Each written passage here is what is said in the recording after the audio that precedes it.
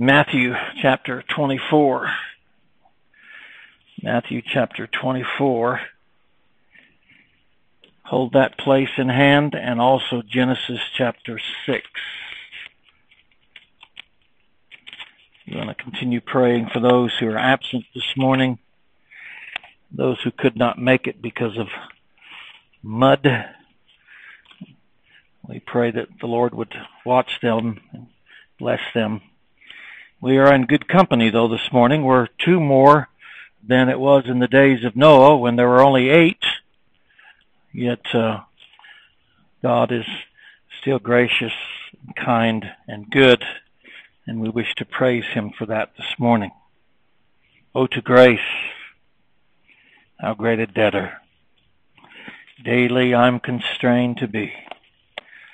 How true that is. Matthew chapter 24, in verse 36.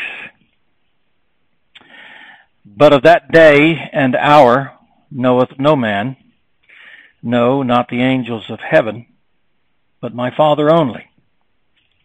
But, though that be true, as the days of Noah were, so shall also the coming of the Son of Man be. But as the days of Noah were, so shall also the coming of the Son of Man be. Genesis chapter 6, in verse 8. But Noah found grace in the eyes of the Lord. These are the generations of Noah. Noah was a just man and perfect in his generations. And Noah walked with God. Let us pray. Our Heavenly Father, we do beseech Thee this morning now that You would speak to our hearts. I pray that You'd encourage Your children. Lord, I pray that we'd look to the days of Noah and that, Lord, You teach us something, Lord God, that was in Noah that enabled him to be faithful and persevere as he built the ark and preached the coming judgment of God upon a wicked and vile world. Lord, I pray that we this morning as well would find grace in the eyes of the Lord. And I pray that, Father, that would inspire Your children and encourage us in these perilous times. And I pray that there be some here this morning that know not Christ, that, Lord, they'd understand the great privilege they have of sitting under the preaching of the Word of God. And Lord, I pray they despise not the goodness of the Lord and His long-suffering, but, Lord, that You too would show them the grace of God in Christ Jesus. We pray that You'd be honored and glorified in all that we say and do this morning, for we ask these things in Christ's name. Amen. But as the days of Noah were, so also shall be the coming of the Son of Man. It's quite amazing that it's to the days of Noah that Christ would have us look if we are to understand also the coming of the Son of Man. We know not the hour, He said, neither do the angels, but only the Father. But He gives us a little insight into the coming of the Son of God. He said, if you want to understand the coming of the Son of God, look to the days of Noah, so that you might comprehend at least a little bit, a little forewarning of the coming of the Son of Man. That these two monumental and great events would have so much in common is of no coincidence, but rather determined and ordained by the sovereign and eternal counsel and decree of God. That one earth-shattering event thousands of years before the other should providentially be ordered to bear witness to the latter proves just how unsearchable the judgments of God are, and his ways past finding out. In other words, as it was in the days of Noah, God in his infinite wisdom would, thousands of years later, through his Son, compare those days with the coming of his Son. There's a lesson to be learned here. There's a warning to be heeded. And there's encouragement for God's people. Isn't it amazing that these two events, separated by thousands of years, could be providentially decreed by God to bear witness to one another? So let us then, again this morning, look to the days of Noah, that we might not be like those who knew not when the flood came and took them all away, but let us watch and be ready, as Christ warns in Matthew 24, for we too know not what hour our Lord doth come. They knew not until the flood came. We know not the hour, yet the Lord says to watch and be ready. So God give us grace to look to the days of Noah that we might learn a valuable lesson. Again, look at Genesis chapter 6, beginning in verse 5. And God saw that the wickedness of man was great in the earth, and that every imagination of the thoughts of his heart was only evil continually. And it repented the Lord that he had made man on the earth, and it grieved him at his heart. I want to just mention a short, important lesson in this verse, first of all. The repentance of which the Bible speaks in this verse is not that God repented in a way like we do of sins. God doesn't repent of anything he does, but God is trying to explain to us how much it grieved him that man was so wicked in the world, not knowing that he did not know that, but he's explaining to us and describing unto us how God was greatly grieved by the sinfulness and wickedness of man. And the Lord said, I will destroy man whom I have created from the face of the earth, both man and beast, and the creeping thing, and the fowls of the air, for it repenteth me that I have made them. As it was in the days of Noah, so shall it also be the coming of the Son of Man. But Noah, in the midst of all that, Noah found grace in the eyes of the Lord. Now this is an amazing passage of Scripture.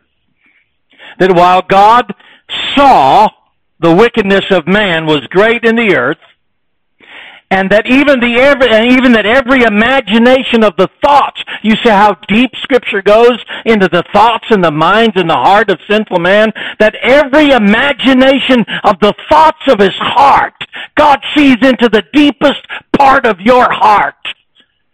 Everything about you and I is open and exposed before God. He knows our deepest, darkest secrets, even though we can hide it from other men and women and our family and loved ones. God knows the very intents of our heart, down to the deepest, darkest part of our thoughts.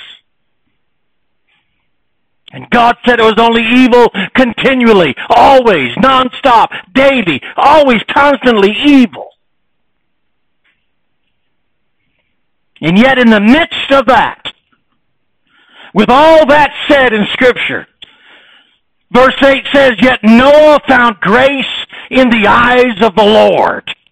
He saw the wickedness, Noah found grace in the eyes of the Lord. What a vast difference there is between the wickedness of men and God's chosen people. That which made Noah separate or apart from the world of wicked men was God's grace. That's the only thing that separated him or set him apart from the world of wicked men was God's grace. But Noah found grace in the eyes of the Lord. Again, The Scriptures teach of God seeing things. And when he looked at wicked men, he saw nothing but great wickedness and evilness. But when he looks at Noah, it says he found grace in the eyes of the Lord. This grace, Scripture says, was found, not merited or earned, but found. And you know where it was found? Not in Noah. Listen to Scripture. But in the eyes of the Lord. God chose to bestow grace on Noah. He found grace in the eyes of the Lord. It doesn't say he found grace in Noah. He found grace in the eyes of the Lord. Beloved, this is the first mention of grace in Scripture. The very first mention of it. And it's in the midst of a perverted and wicked world. So wicked, so vile that God says, I'm just going to annihilate everybody. I'm going to destroy all flesh. In the midst of that, God shows grace. There's no better picture of salvation than that.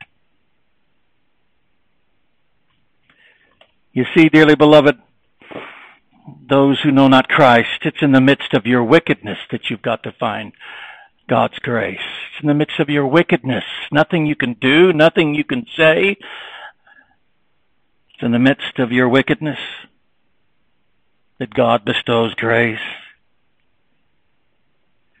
And this first mention of grace in Scripture defines its true essence better than any other reference, as far as I'm concerned.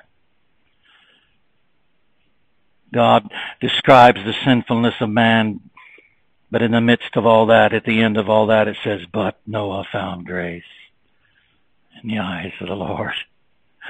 Oh, there should be a multitude of hymns written according to this passage of Scripture. It's in the eyes of the Lord that grace is found. No other reason. Nothing in man himself to draw the grace or favor of God upon himself. It is a sovereign, listen to me, it is a sovereign and merciful choosing of God himself. But Noah found grace in the eyes of the Lord. Nothing in this verse pertains to merit or earning it. In the midst of this wicked and vile world in which Noah lived, Noah found grace in the eyes of the Lord. That's your only hope of salvation.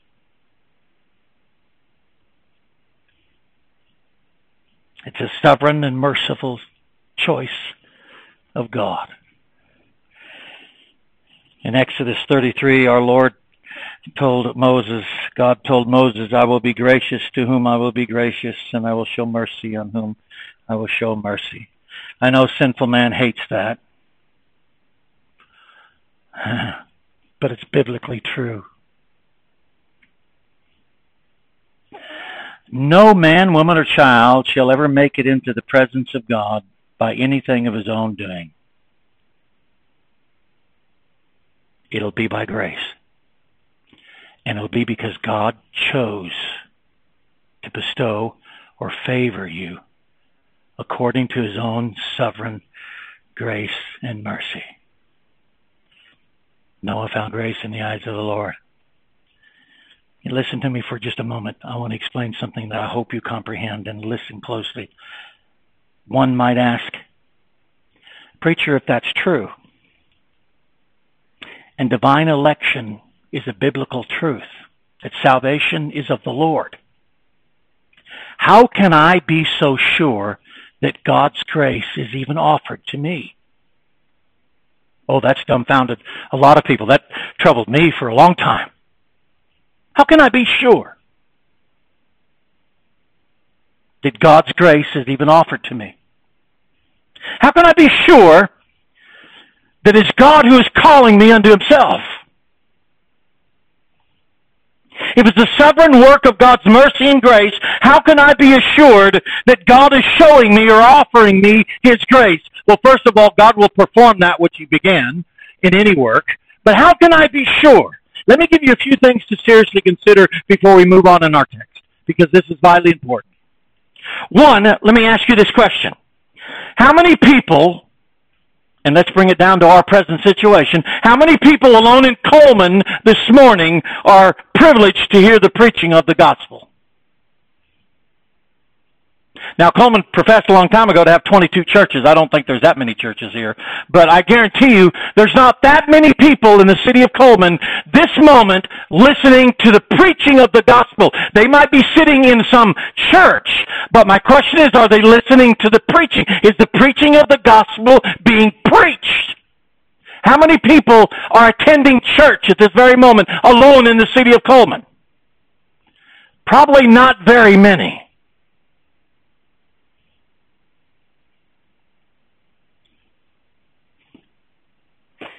How many of those so-called churches are preaching the true gospel? Again, I'm not being judgmental. I want you to consider these questions when you ask yourself, how can I know that God's grace is being offered to me? I want you to listen and consider these questions seriously. How many of those churches are preaching the true gospel? We're kind of winding this down. How many shall hear this message this morning? Well, that's evident. There's only 11 of us here. I dare say there are less than 500 people, and there's probably not that many in the city of Coleman. And the city of Coleman has approximately 6,000 in Coleman County. But I dare say less than 500 of those 6,000, listen to me, less than 500 out of those 6,000 people in Coleman who are even attending any church. And then you take the number of how many churches are preaching a true gospel. It narrows that number even farther.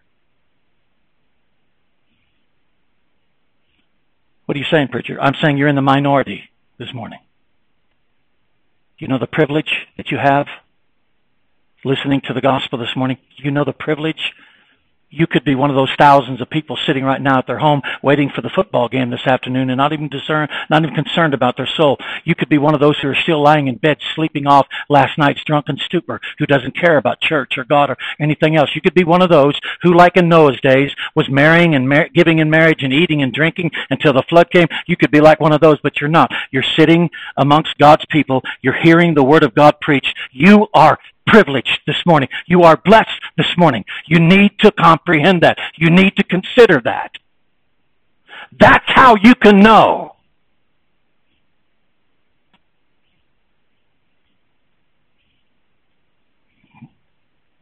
Are you listening? Are you watching? Like the Lord said in Matthew 24. Do you realize the tremendous mercy of God which is presented to you this morning? That's what you should be concerning yourself with this morning. Not if, how can I be sure? Let me tell you something. You're in a minority this morning.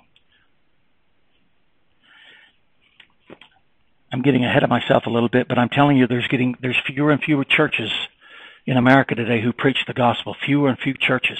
Fewer and fewer preachers who stand up and preach the gospel. You are privileged this morning by God's grace to be able to sit here this morning and hear the gospel preached.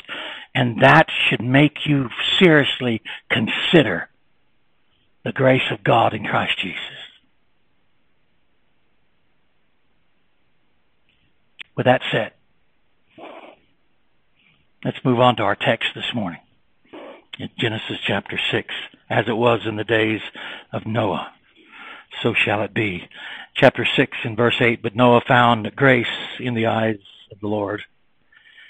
Now watch this. These are the generations of Noah. Noah was a just man and perfect in his generations. And Noah walked with God. I went to a few moments this morning. I want to encourage God's people. In the most wicked of times, I want us to see how God's grace not only saves, but preserves and sustains and keeps. Noah found grace in the eyes of the Lord. Now watch this. These are the generations. Noah was just man, perfect in his generation. Noah walked with God. 3 characteristics of Noah, which in that wicked, vile world in which he lived in, was very difficult. In fact, impossible without grace. Noah is an encouragement to all of God's people in the most wickedest of times. Now, stay with me this morning. I want to kind of slowly go through this text because I want you to see how the Holy Spirit of God used the Word of God and builds this up. The placing of these words are of the utmost significance and therefore demands our greatest attention. Before God would even reveal unto Noah the coming of his divine judgment upon the whole world, he does that in verse 13. Look at verse 13. And God said unto Noah, here's the first time Noah hears about God's coming judgment. God speaks of it in the first 7 verses, but he doesn't reveal it to Noah until after verses 8 and 9. And God said unto Noah, the end of all flesh is come before me, the earth is filled with violence through them, and behold, I will destroy them with the earth. Before God even reveals unto Noah the coming judgment of God, and before he would assign him the great task of building the ark to the saving of his family, verse 18, but with thee will I establish my covenant, and thou shalt come into the ark, thou and thy sons and thy wife and thy sons' wives with thee. Before God even does that, explained to him the building of the ark, the Holy Spirit of God would have us to understand, first and foremost, the character and person of Noah and how it was God's grace that preserved and favored him first and foremost. Why is that important? You'll see that as we go along our passage. Noah found grace in the eyes of the Lord. Noah was a just man, perfect in his generations, and Noah walked with God. That comes first before God reveals to him the coming judgment, before God reveals to him how he should build the ark. It's Noah's character and person to whom the Holy Spirit would lead our hearts and our minds. Why? Let me tell you. I don't care what you profess to know about prophecy. I don't care what you profess to know about building anything about God's church or anything. If you have not found grace in the eyes of the Lord, if you are not just and perfect in your generation, if you're not walking with God, everything else is senseless.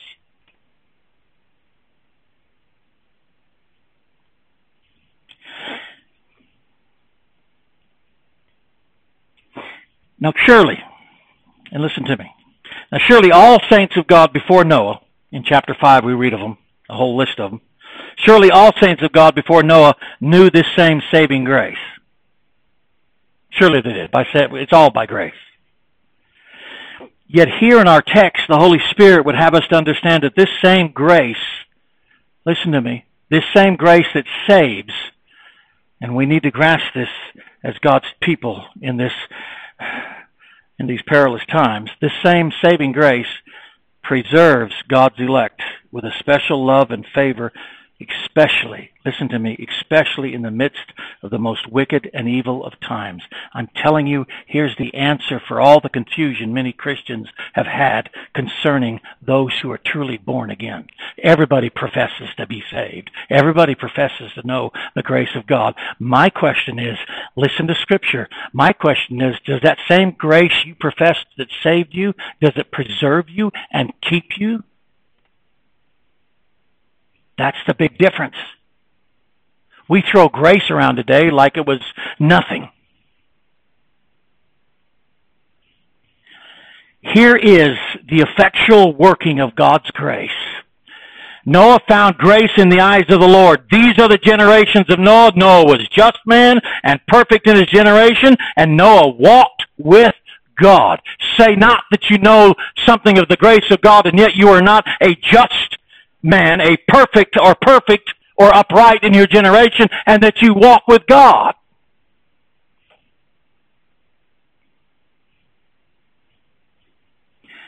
Nothing else can enable the true believer to persevere in spite of such evilness around us than the grace of God.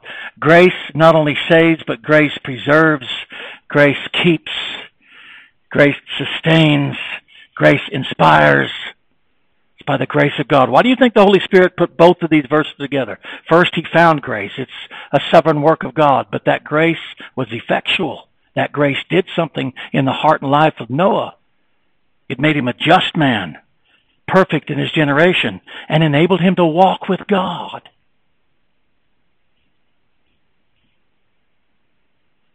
That's why I said before, dearly beloved, say not you know something about the grace of God, but you know nothing about living a holy and righteous life or walking with God.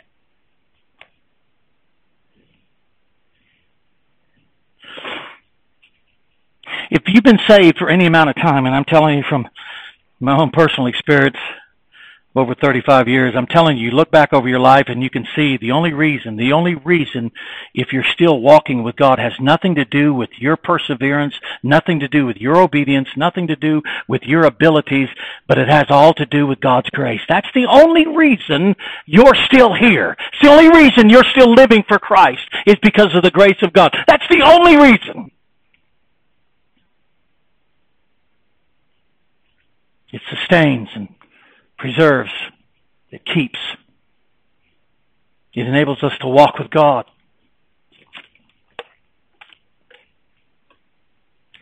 The psalmist in Psalm 145 said it best, the Lord preserves all those that love him. The Lord preserves all those that love him. And of course we know the Bible says we love him because he first loved us. But the psalmist said the Lord preserves. Preserves, he keeps. The Lord, Jehovah, preserves, keeps all those that love. It's him that keeps us. What enabled Noah to preach for 120 years and then end up getting on that ark not having one conversion except his own family? What enabled him to keep preaching? I can't imagine what Noah went through trying to preach and build the ark at the same time. I can't imagine the task that God assigned him. It was very difficult. This is a world that was so vile and wicked, and I'm getting to that in a few minutes, that even God said, I repented. I even make them, I'm going to destroy all the flesh. They're wicked and evil. And then God says, now I'll go out and preach to that same wicked, vile people. How could Noah do that? There are so many things that can discourage a preacher. I'm telling you, you have no idea what Satan uses to discourage a preacher. You have no idea the battles that he faces all the way up to the very moment when he stands in the pulpit, how Satan will try anything and everything to get him off his heart, get him off his subject, to get his heart off the subject, get his mind on other things. You don't know the difficulties that arises against the preacher when he's trying to prepare his sermons.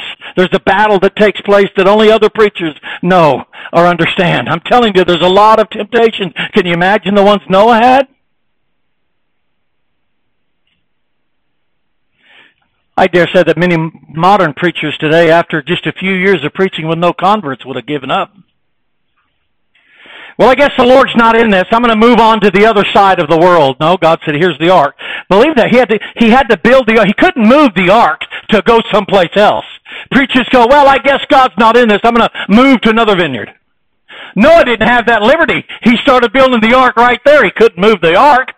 He had to preach right there. Can you imagine the temptations Noah went through? The discouragements he must have faced. And then trying to build the ark, oversee that.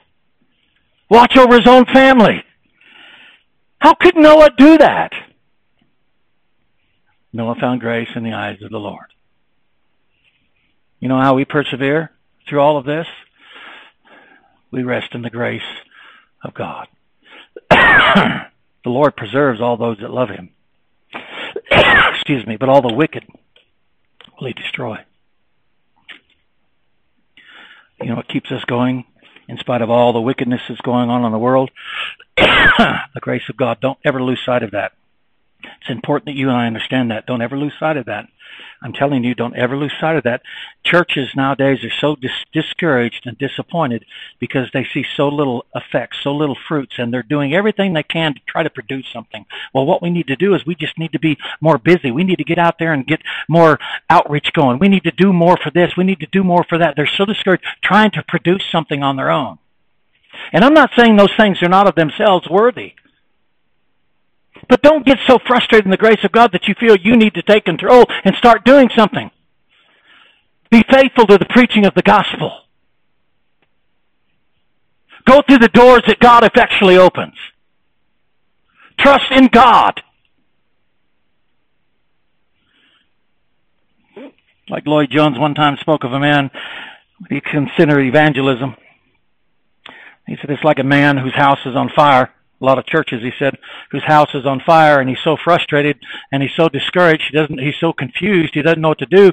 So he grabs an axe and goes into his house and starts chopping at the main support beam in the house, which had caused the whole house to fall in. And he didn't know what he was doing. He just knew he had to do something, so he went and did something. That's like a lot of churches today. We got to do something. They're just frantic.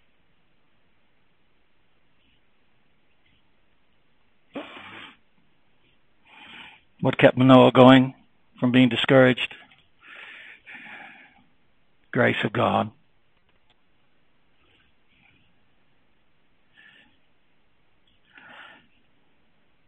You know, many place great significance upon the ark, and how it was only in the ark that one could be saved from the raging waves and tormenting seas of God's judgment, which is of itself true, but many place great significance upon the ark. Yet listen to me. No one could enter into the ark yet polluted by their sins. Come into the ark, you're going to get saved. Come to Jesus, he'll take care of all your problems.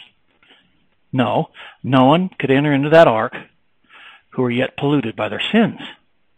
Noah found grace. He was an upright man. He was upright. He was just and perfect and walked with God. No one could enter into that ark who was yet polluted by their sins. They must first find grace and the evidence or fruits of such grace found. That's why these verses are important where they are.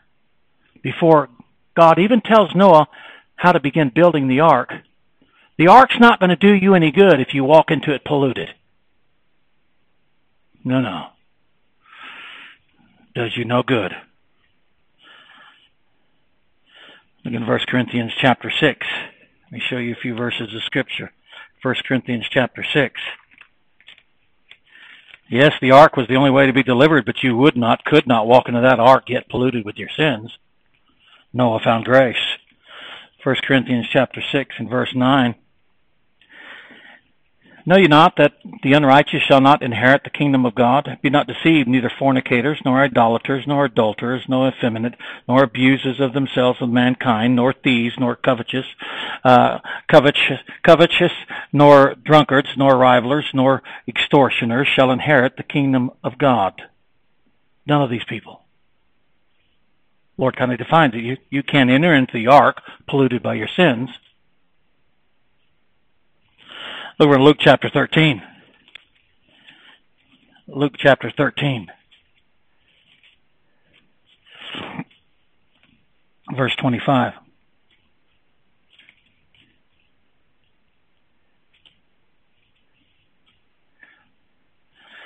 Well, verse 24, we'll start there.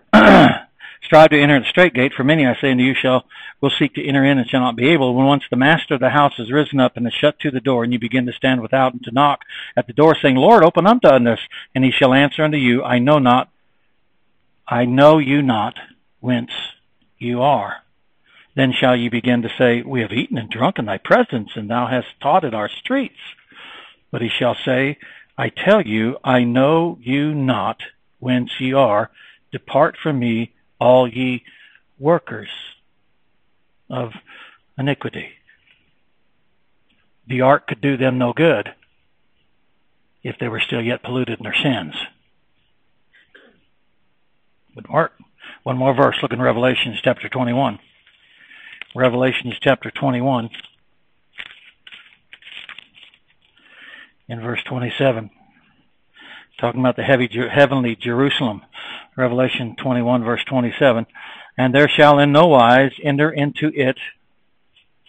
Could also be a reference to the ark. And there shall in no wise enter into it anything that defileth, neither whatsoever worketh abomination or maketh a lie, but they which are written in the Lamb's book of life.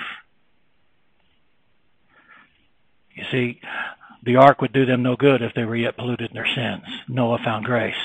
And he was a just man and upright in his generations, and he walked with God. Then God says, here's the instructions on the ark. Here's the judgment of God coming. Here's the message you preach. But it all started with Noah finding grace and walking with God. Surely many of those same wicked men in Noah's days assisted Noah in the building of the ark. Can you imagine the great task it was to build that ark? Noah could not have done that by himself. Even with his sons. Could not have done that by himself. So I'm sure that many of those same wicked men assisted Noah in building the ark. Surely they labored many hours, many days in building the ark precisely the way God instructed Noah. I'm sure Noah instructed them, overseen them, and said, you need to put this there, you need to put that pitch there, you need to put that board here, here's how you need to do it. And I'm sure there was many wicked men who helped Noah build that ark. Isn't it amazing that none of those wicked men ever entered into it? They put so much work and labor into it, and yet they never entered into the ark. So many people come to church Sunday after Sunday, week after week, month after month, year after year, and they never enter the ark.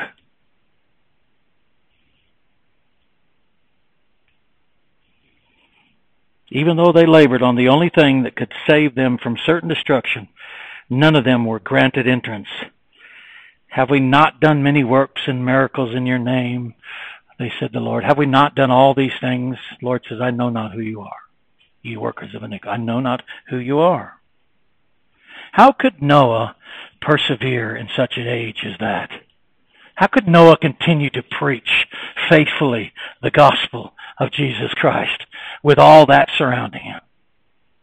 He had laborers every day. I'm sure he was witnessing to them every day about the coming judgment of God, and that the ark they're building was their only way of escape from God, from certain judgment, and yet they still, when the time came, still didn't enter into the ark.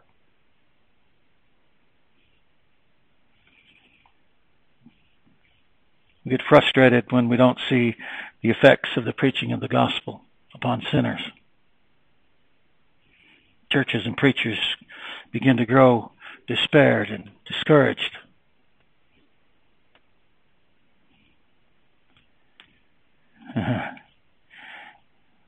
As it was in the days of Noah. How did Noah keep going? How did Noah persevere under such great obstacles and hindrances and discouragements? Noah found grace in the eyes of the Lord.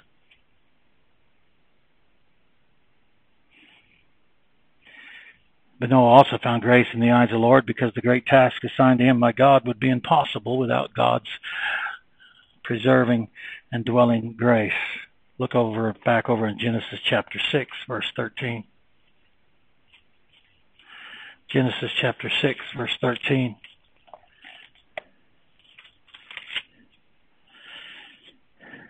Now listen to this. Listen to these words. And God said unto Noah. This first time God reveals what he was thinking the first few verses in chapter 6. Now he reveals it to Noah. And God said unto Noah, the end of all flesh is come before me, for the earth is filled with violence through them, and behold, I will destroy them with the earth. Make thee an ark of gopher wood. Room shalt thou make in the ark, and shalt pitch it within and without with pitch. And this is the fashion which thou shalt make of it. The length of the ark shall be 300 cubits, the breadth of it 50 cubits, and the height of it 30 cubits. A window shalt thou make to the ark, and in the cubit shalt thou finish it above, and the door of the ark thou shalt set in the side thereof. With lower, second, and third stories shalt thou make it. And behold, I, even I, do bring a flood of waters upon the earth to destroy all flesh, wherein is the breath of life from under heaven, and everything that is in the earth shall die.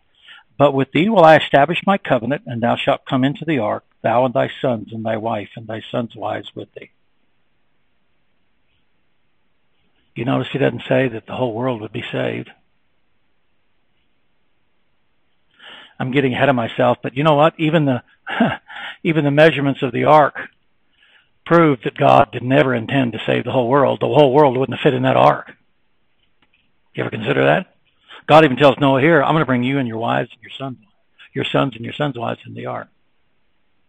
And yet he still tells Noah, I still want you to preach for 120 years.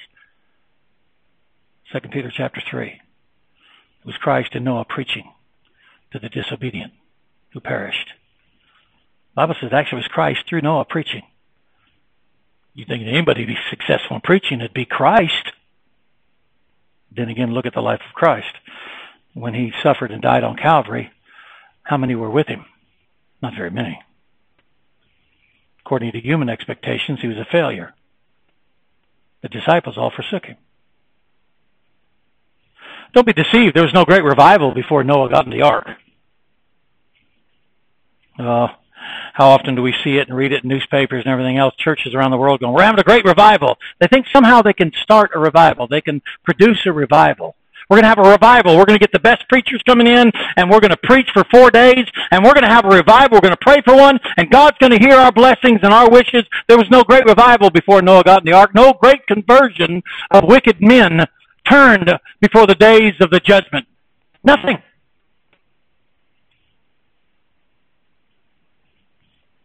Even before Noah even starts, God basically, he tells him, you're going to do all this work, and it's only going to be you and your sons' wives and your wives that's going to enter the ark after 120. Of course, that's not the first time. You heard of the prophet Isaiah and Jeremiah and a few others where God says, okay, I'm going to send you out, but they're not going to listen to you. How'd you like to have a ministry that starts out with God saying you're going to be a failure? It's not going to work.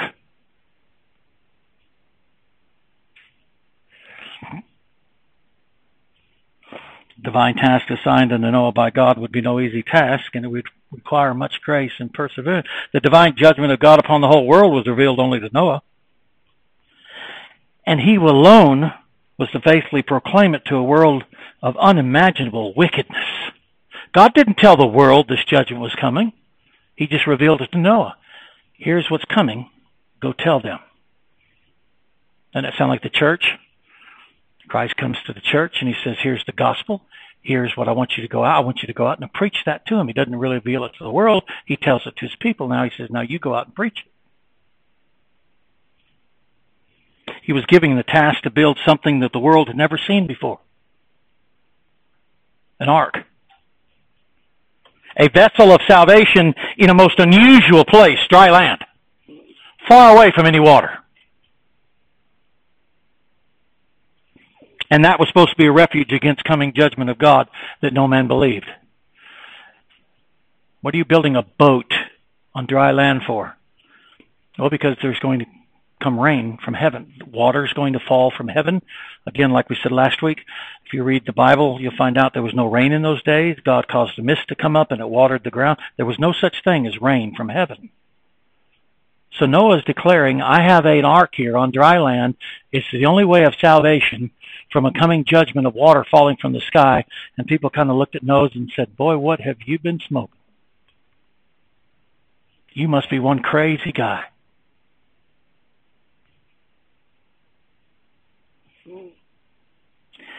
Not to mention, listen to me, not to mention, if the wickedness of man had reached such a height that God himself would repent that he ever created mankind, and God himself was determined to destroy all flesh upon the face of the earth, yet to assign Noah to preach to them for 120 years,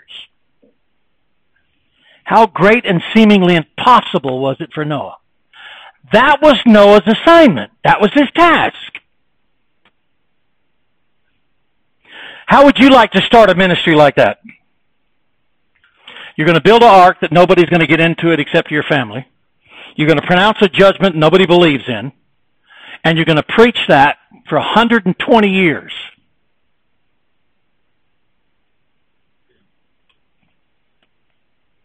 Noah found grace in the eyes of the Lord. Why am I saying all this? I'm saying this because I believe that we can be greatly encouraged by Noah, because in the end, it's not about, listen to me and don't misunderstand this, in the end, it's not about the salvation of men, though that's why we preach. It's not about any comfort of our own.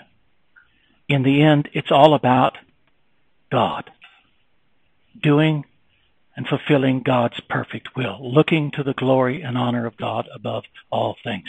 I mentioned that somewhat last week. One of our problems in our Christian life is when we fall into troubles and times of trouble and anguish and affliction and tribulation and troubles, we get so wrapped up on ourselves and our pity parties that we forget that everything that we do, all that we do, should be to the glory of God. If we set God's glory first and foremost in all of our lives, nothing shall turn us. Nothing shall persuade us to do anything else except follow God. You say, preacher, that's awful hard way to go. It wasn't easy for Noah. That's why he needed grace.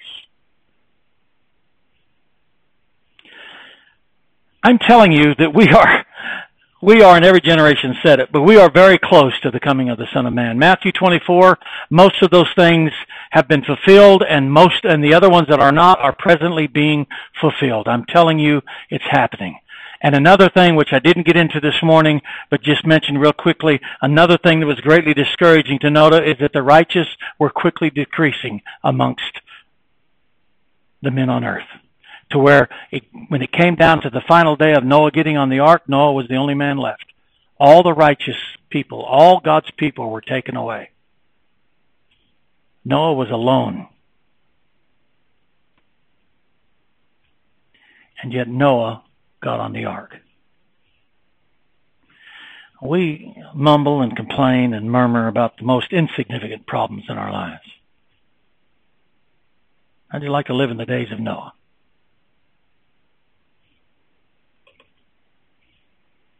And yet Noah found grace, and that grace enabled him to be a just man, perfect in his generation, and most important, it enabled him to walk with God in a world that was so unimaginably wicked.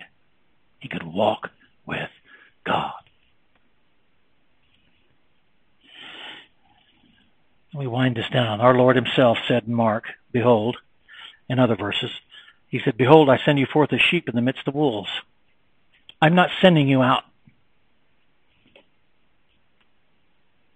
in a kindergarten. I'm not sending you out to play with children. I'm sending you as sheep amidst wolves who eat sheep. He said, ye shall be hated of all men for my name's sake.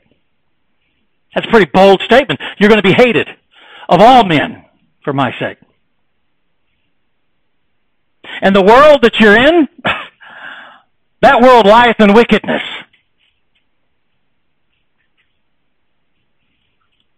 Yet what is his command? Go ye into all the world and preach the gospel to every creature. Sounds like Noah's days, doesn't it? Go preach to them anyway. But Lord, they're wolves. Go preach to them anyway. They're going to hate me for your name's sake. Doesn't matter. Go preach anyway. We're going to have tribulation and affliction. Go preach to them anyway. How can we do that, preacher? Noah found grace in the eyes of the Lord. He was a just man and perfect in his generation, and he walked with God. That's how we can do it. That's the only way we can do it.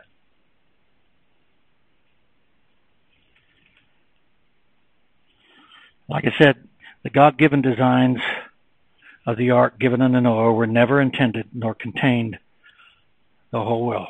Never intended for the whole world.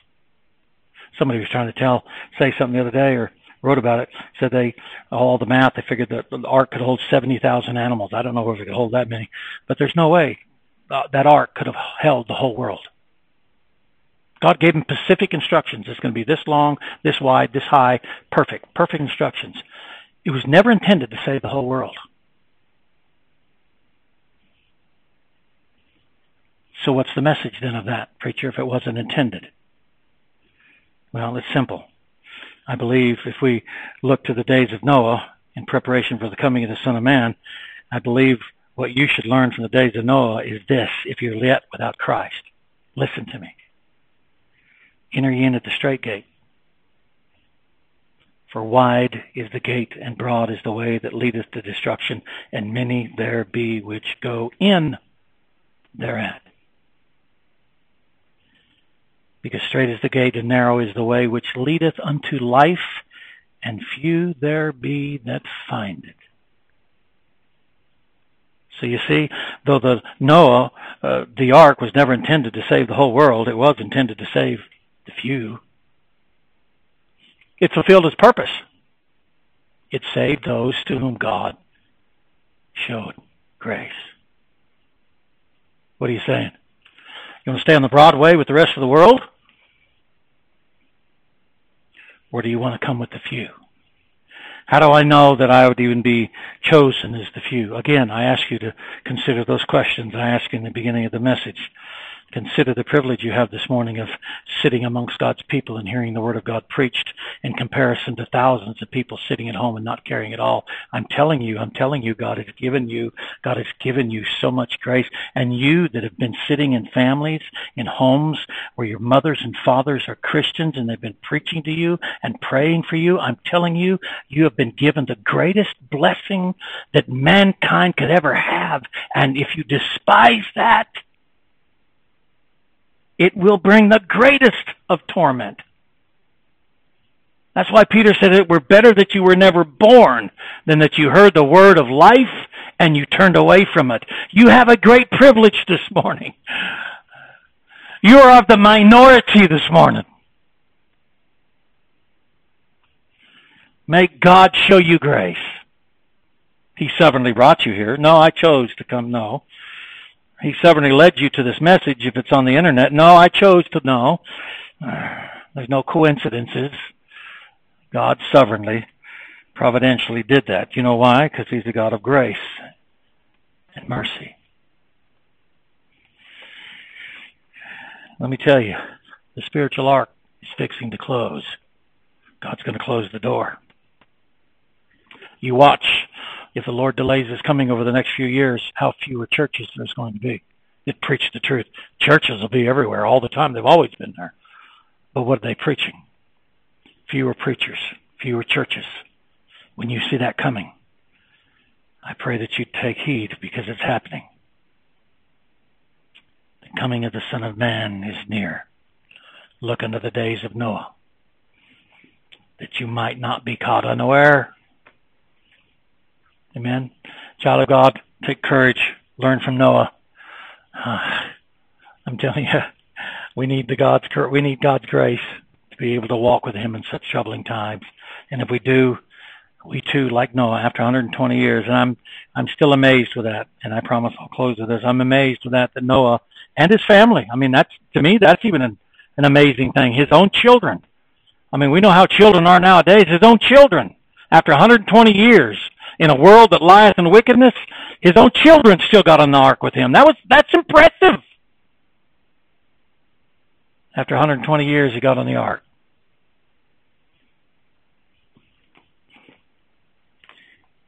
And you know what the Lord said?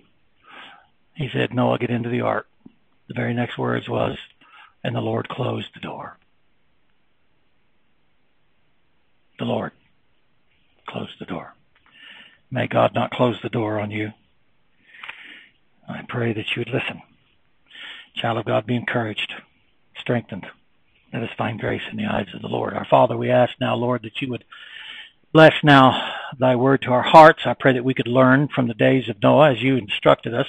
Help us, Lord, to take courage, encouragement, and strength and comfort, Lord, in the character and person of Noah. We thank you, Lord, for the grace of God, which sustained and preserved him. We pray, Father, Lord, that you'd help us in these latter days to learn from Noah.